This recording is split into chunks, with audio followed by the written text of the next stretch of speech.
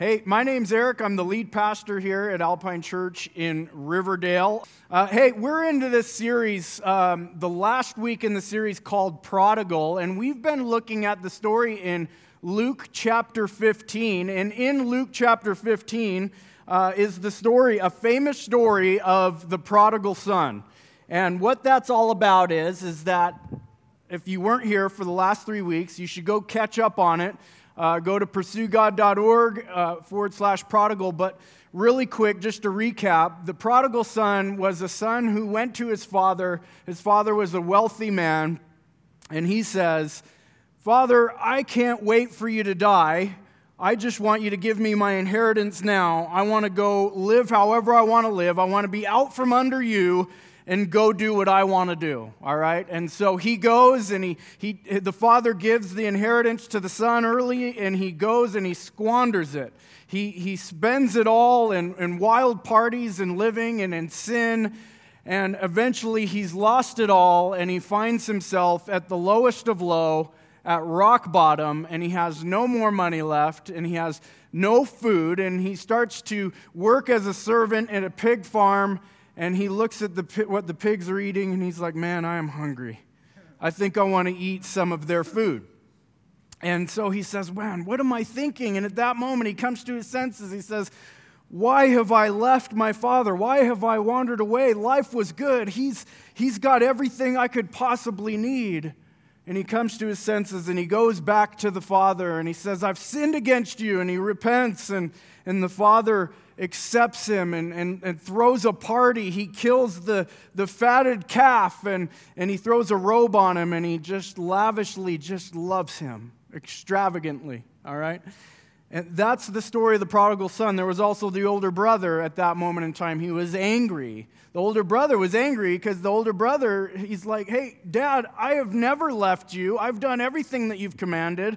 Basically, I've never done anything wrong. Why are you accepting him back so freely?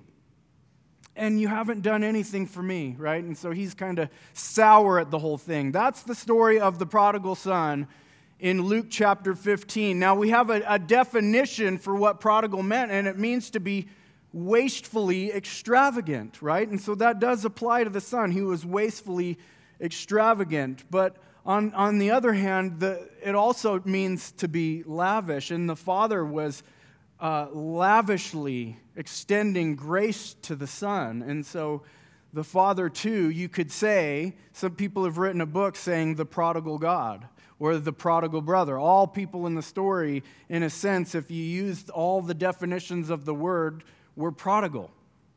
So that is the recap of what we've talked about, and we've looked at the father, we've looked at the son, we've looked at the older brother. Now today we're going to get a little bit more practical. As we end this series, we're going to take a look at how to love a prodigal, right? How are we supposed to, maybe you in your life, you can think of someone in your life right now, or maybe it was in the past, or maybe you're scared of it happening in the future, one of your children in your home, or maybe it's a brother, a family member, a spouse, a coworker, a friend, a neighbor, someone who has been like the prodigal son, who have squandered everything, who've wandered off into sin, who have struggled with guilt and shame, and they're still lost. They haven't come back. They haven't come back to the faith. Maybe it's someone who used to claim to be a Christian but has wandered away and they're not living that way anymore. They don't even know what they believe about God. Maybe you know someone like that. Maybe it was you.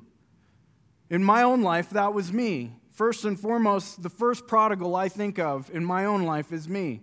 I was one that wandered away from God in my teenage and early 20s, and so for me, this message really hits home. A lot of these points today are right from my heart, firsthand knowledge of how I was loved at my own household, how I felt loved by God himself, and how I came back to God. But I also have a chance to be able to work with a lot of people. As a pastor, I do a lot of marriage counseling.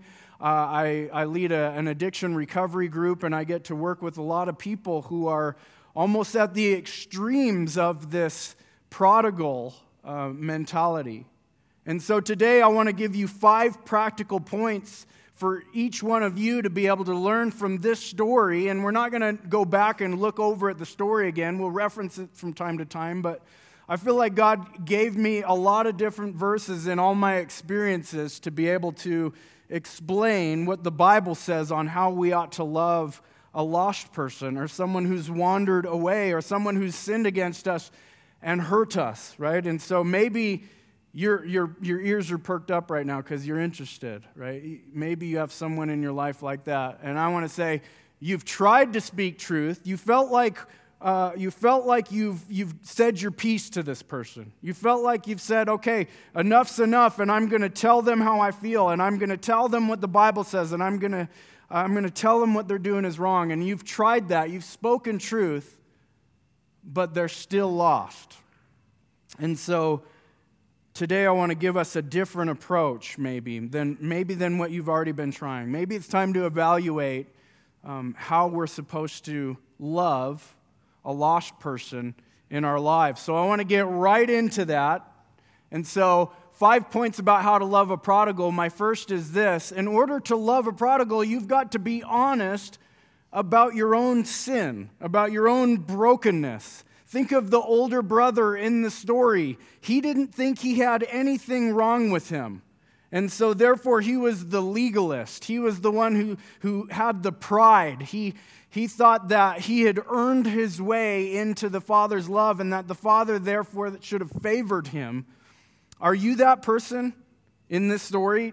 Maybe you've been that way before. I know that I've been that way before. In my own life, I've looked at people that maybe are less mature than me or less far in their Christian walk than I am, and I've struggled with, hey, what are you doing? You call yourself a Christian, but you're living in sin, and you're doing all these things, and you support all this stuff that the Bible's against. And I've been angry about that sometimes, and I have to check myself. God convicts me of that, and so for us, we've got to get real. Do we really think that we're without sin and we were never a prodigal ourselves? The reality is the Bible tells us that we were all lost and God came and forgave us. He found us and He cleaned us up and He set us back on the right path. If we're not honest about our sin and our brokenness, how can we help someone else? And Jesus speaks to that in Luke chapter 6, earlier in the book of Luke. He says, and why worry about a speck in your friend's eye when you have a log in your own? How can you think of saying, friend, let me help you get rid of that speck in your eye when you can't see past the log in your own eye? Hypocrite. First, get rid of the log in your own eye, then you will see well enough to deal with the speck in your friend's eye. Now, this is a very famous quote from Jesus. A lot of people have used it out of context, but really what he is saying is get rid of your pride because your pride blinds you. You start to evaluate how everybody else is living out there in the world, but you're not even looking at yourself. So what makes you think you can judge accurately? How can you help someone clearly without first being honest about your own sin and your own brokenness? One of the great things that I consider a gift in my life, I struggled with addiction in the past. Like I said, I was a prodigal son, and I went to lows, and I've hit rock bottom. And people will ask me, do you regret it?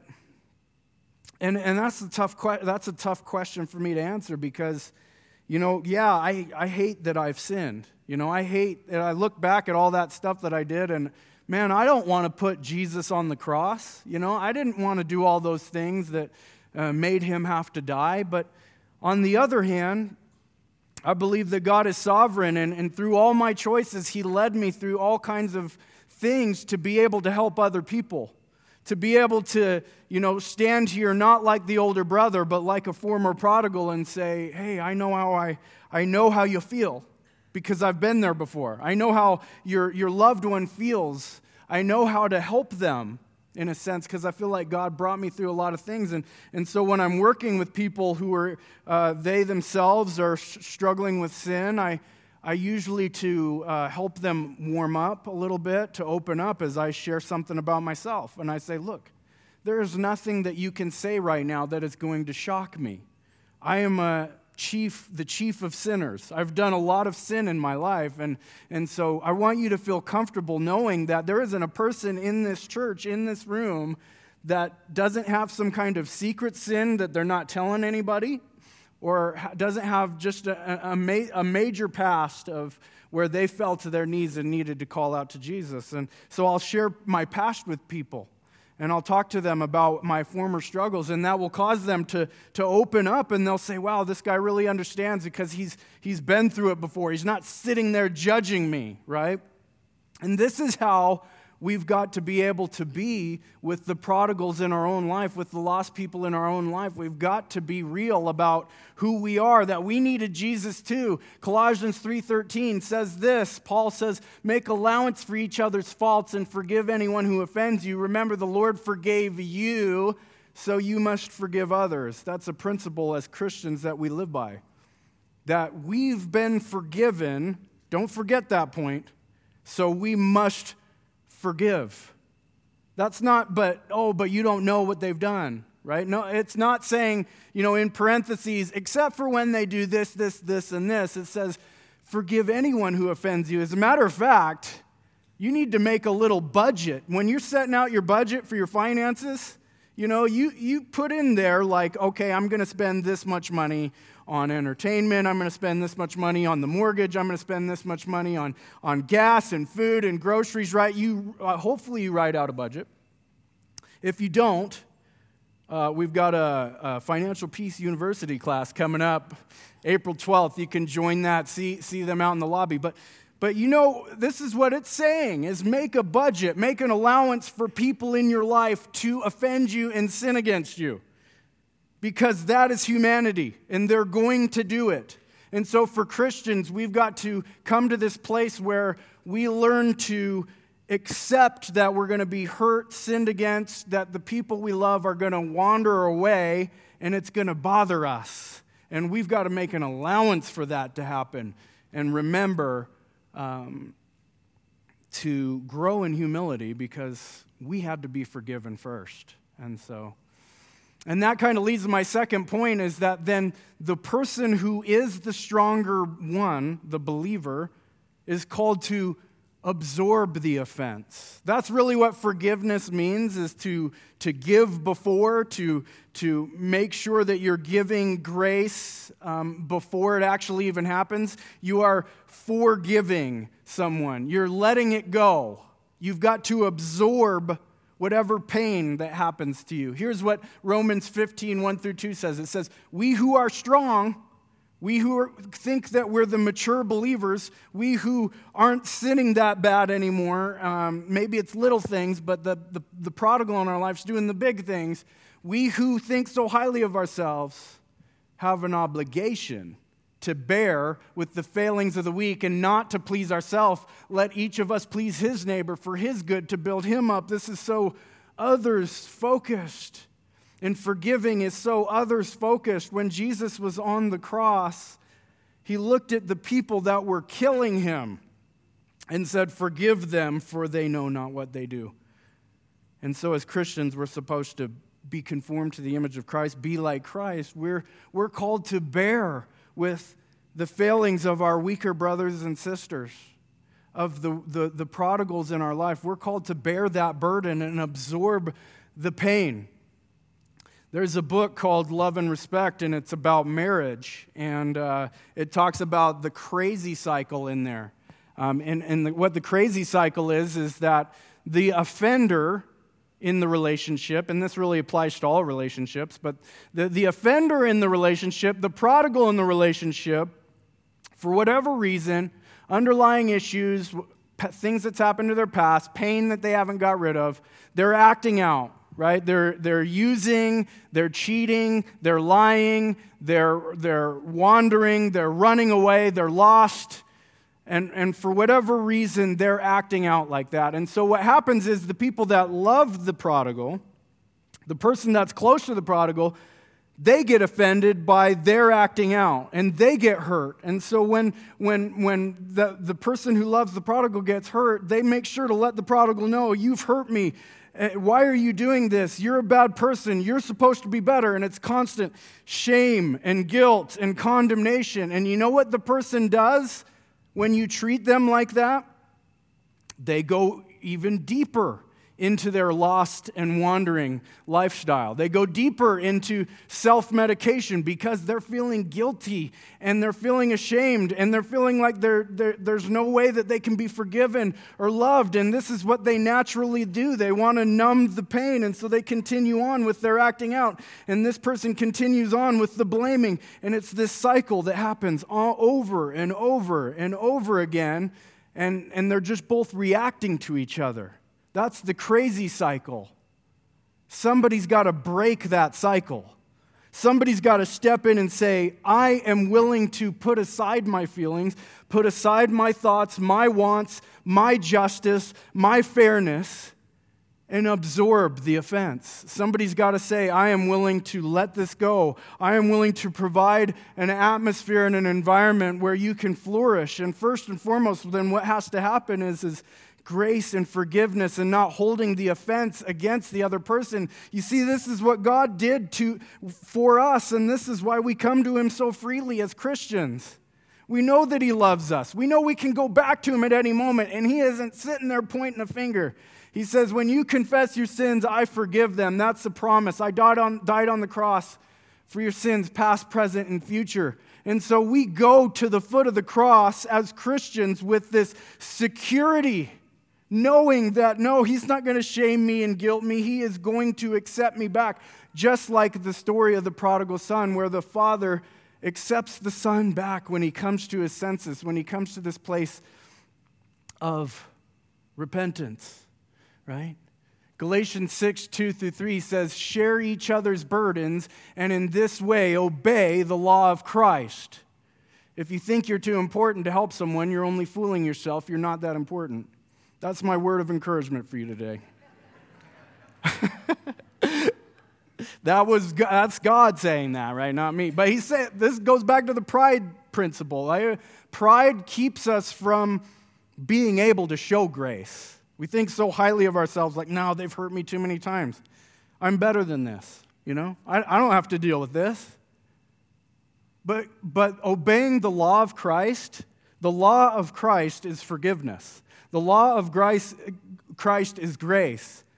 Christians are supposed to obey the law of Christ by loving each other even when they're unlovable. Just like you and me were unlovable and still sometimes are unlovable, and He still just lavishly shows us that love. Like the father in the story of the prodigal son, when the son comes home, he says, I'm going to throw a party. All that stuff that you did, it's gone. I wiped it away. No need to worry about the past anymore. You're my son. You get an inheritance of all that I have.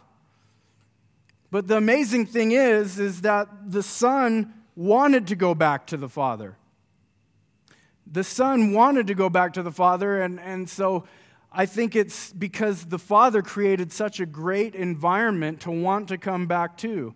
Now, for us in our relationships, right? Maybe it's with a child, and we're constantly just nitpicking and judging and critiquing something that they're doing over and over and over again, and they just can't wait to get out of the house, out from under us, right?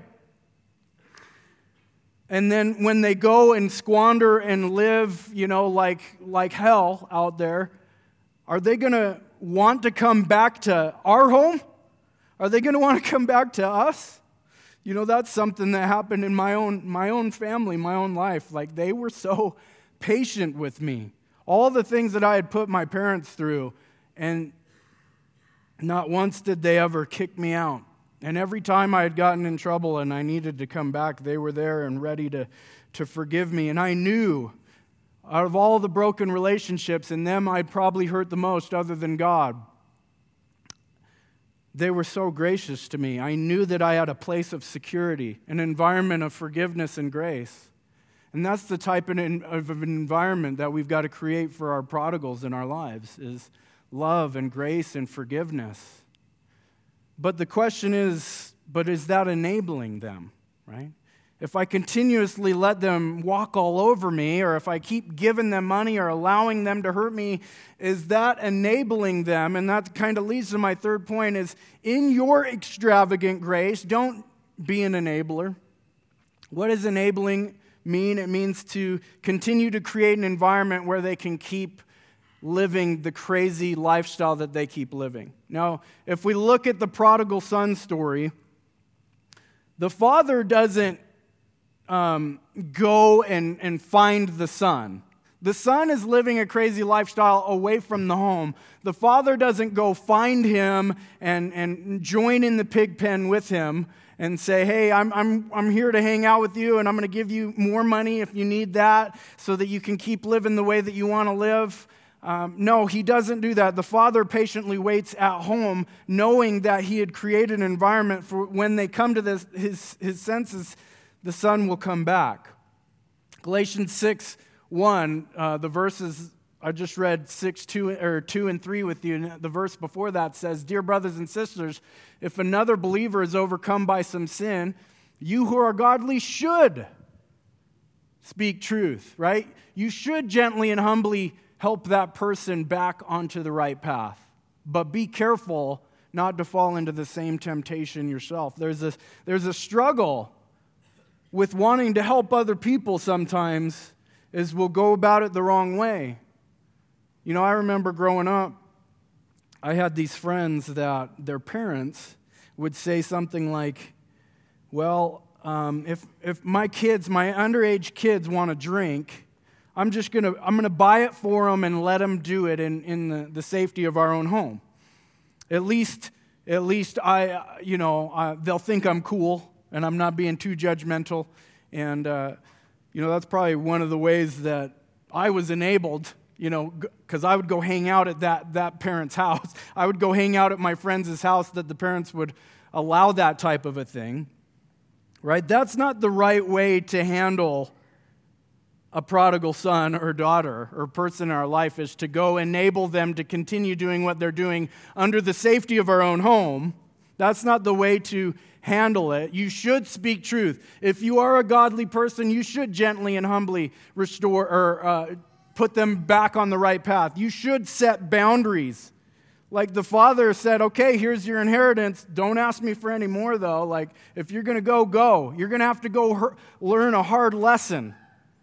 And for some people like me that are hard-headed, they had to go learn a really hard lesson. And the father was not codependent. He didn't have to follow him around and worry about it and fall into sin himself, into temptation himself, trying to help his son. He said, and the father represents God in this story, and the wisdom of the father is that he knows what's going to happen. He knows that the son is eventually going to come to the end of himself and say, I need something or someone to save me. And so I know how hard that sounds for the prodigal in our own lives, but sometimes we're just trying to control everything when really they might need to be out there alone, lost for a little while. And that's really my fourth point. Stop trying to control every outcome. Jesus says, don't worry about tomorrow, for tomorrow will bring its own worries. Today's trouble is enough for today. He says, don't worry. I think people who have a chaotic situation at home with someone like a prodigal, it's the opposite of peace. You're so anxious, you're so worried. Something could pop off at any single moment. One next wrong decision could mean the family's going to be changed forever. And Jesus is saying, but you have no control over that. Don't worry, right? Don't worry about everything. Again, all we can really do is give them over to God. After we've set our peace and we've set our boundaries, all we can do is give them over to God. And we need to realize, again, coming back to this pride principle, is we may not be the one to get through to the prodigal in our lives. They might have blocked us out a long time ago because we weren't talking or speaking or handling it the right way. It might be someone else, right? Think about the story of the prodigal son. The father wasn't the one who went to go speak truth to him. It wasn't the brother Who was there when he came to his senses? It was the pig, right? The pig was there. I'm not saying the pig was talking to him, but what I'm saying is you might not be the one to speak truth to the prodigal in your life to get them to turn around. And so we've got to quit trying to control. And you know, a person that's controlling, you know why people control things? It's because they have fear. They have worry. They're worried that things aren't going to go exactly the way that they want them to go, and so they constrict everything and they control everything instead of allowing God to do His will and His work in a person's life. Do we trust God enough? Philippians 4:6-7, Paul says something similar to Jesus. Don't worry about anything. Instead, pray about everything. Tell God what you need and thank Him for all He's done. Then you will experience God's peace, which exceeds anything we can understand. His peace will guard your hearts and minds as you live in Christ Jesus. I remember in the middle of my wandering, you know, I'd always been involved with Alpine Church since it was in the Playhouse.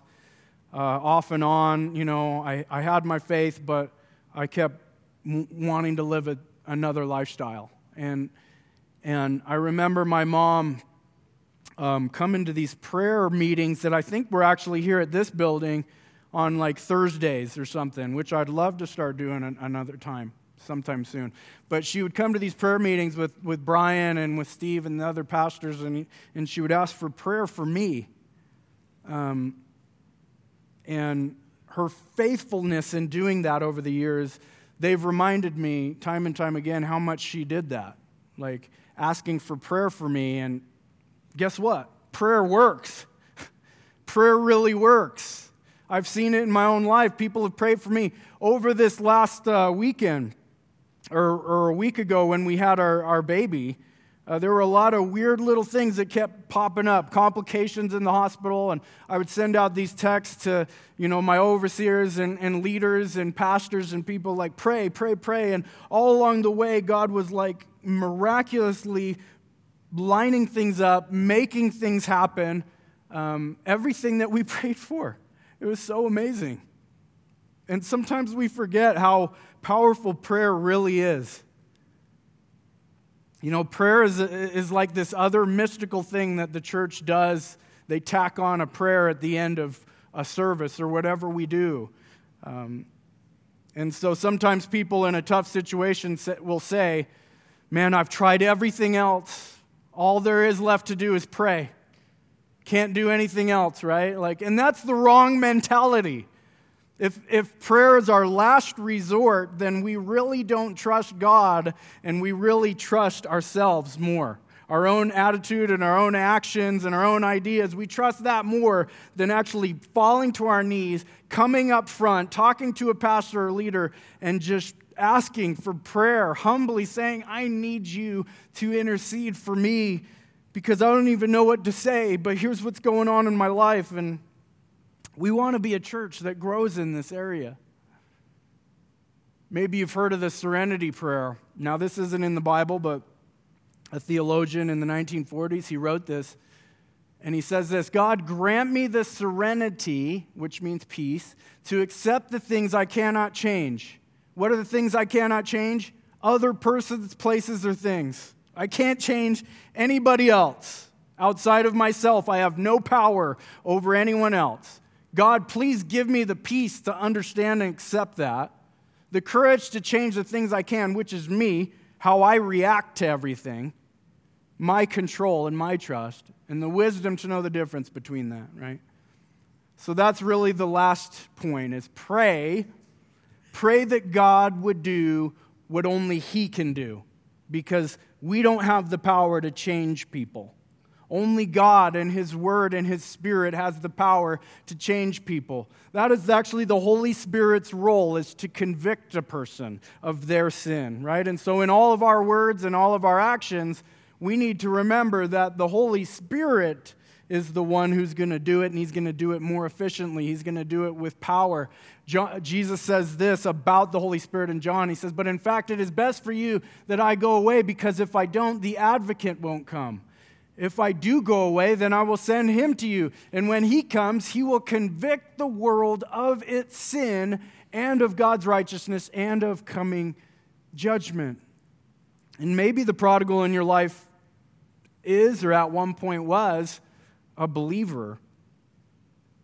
And you say, man, God, I really don't trust you with this one. I'm going to have to do this myself. Well, that's not what God wants us to do. We've got to trust that this encouraging verse that encourages me so much, Philippians 1:6, he says, and I'm certain that God who began the good work within you will continue his work until it is finally finished on the day when Jesus Christ returns. If God had someone or has someone, if he is a lost person. You know, the whole chapter of Luke 15 talks about the lost sheep, and he leaves the 99 to go find the one because he's the good shepherd. God will do that. We need to trust him in all of our controlling, in all of our fear, and all of our worry of the prodigals in our life. Are we telling God we don't trust him with them like we once were?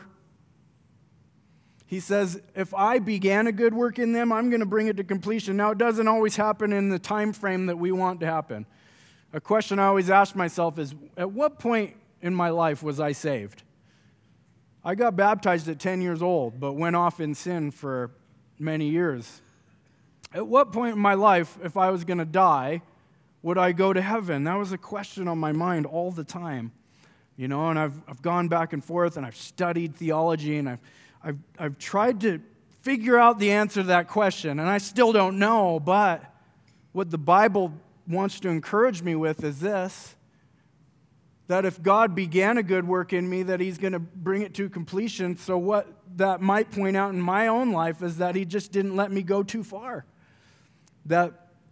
which was pretty far, like the prodigal son, but at the right time, the Holy Spirit convicted me through the Word of God to come to my senses and to come back to God. Last verse, Hebrews 12:2 says something similar. We do this by keeping our eyes on Jesus, the champion who initiates and perfects our faith. Because of the joy awaiting him, he endured the cross, disregarding its shame. Now he's seated in the place of honor beside God's throne. Jesus is the one who initiates the faith of a person through the Holy Spirit, bringing conviction of sin. He starts the faith and he perfects the faith. And so I just want to encourage you that if you do have a person like that in your life, my life can be living proof to that God is going to bring it to completion one day. We don't know how long it's going to take. How long can you wait? How long can you pray? If you have a person like that in your life, I believe the rest of the verses handle that Jesus says that he, with joy, went to the cross for all the prodigals out there in the world. For all the lost people out there in the world, including us. Jesus said, "It is my joy to go and lay down my life and die for them." And so we take his example and we say, with joy will we trust the work that Jesus did on the cross. Yes, speak truth. Be honest about your own brokenness. But give them over to God. Pray for them. Create an environment of grace and love. Stop the crazy cycle and see what happens. Will we trust God with the lost people in our lives? I'm here to say that you can. He will save them if you believe. Let's pray. Father, we just come to you in confession today. Just understanding that we're kind of a weak people that don't always trust you. Our own lives, we've needed to be forgiven of so many sins. Help us, our eyes to be open to that. And then, God, help us to be you to other people. You know, people can't see Jesus out there in the world tangibly, but it was your will that your Christians, your people, would be the hands and feet of Jesus. And so with our with our sons and daughters, with our brothers and sisters, with our wives and husbands, with our neighbors and our coworkers. Let us be Jesus to them, realizing that all of our other ideas haven't worked. Let us love like you love. I pray in Jesus' name. Amen.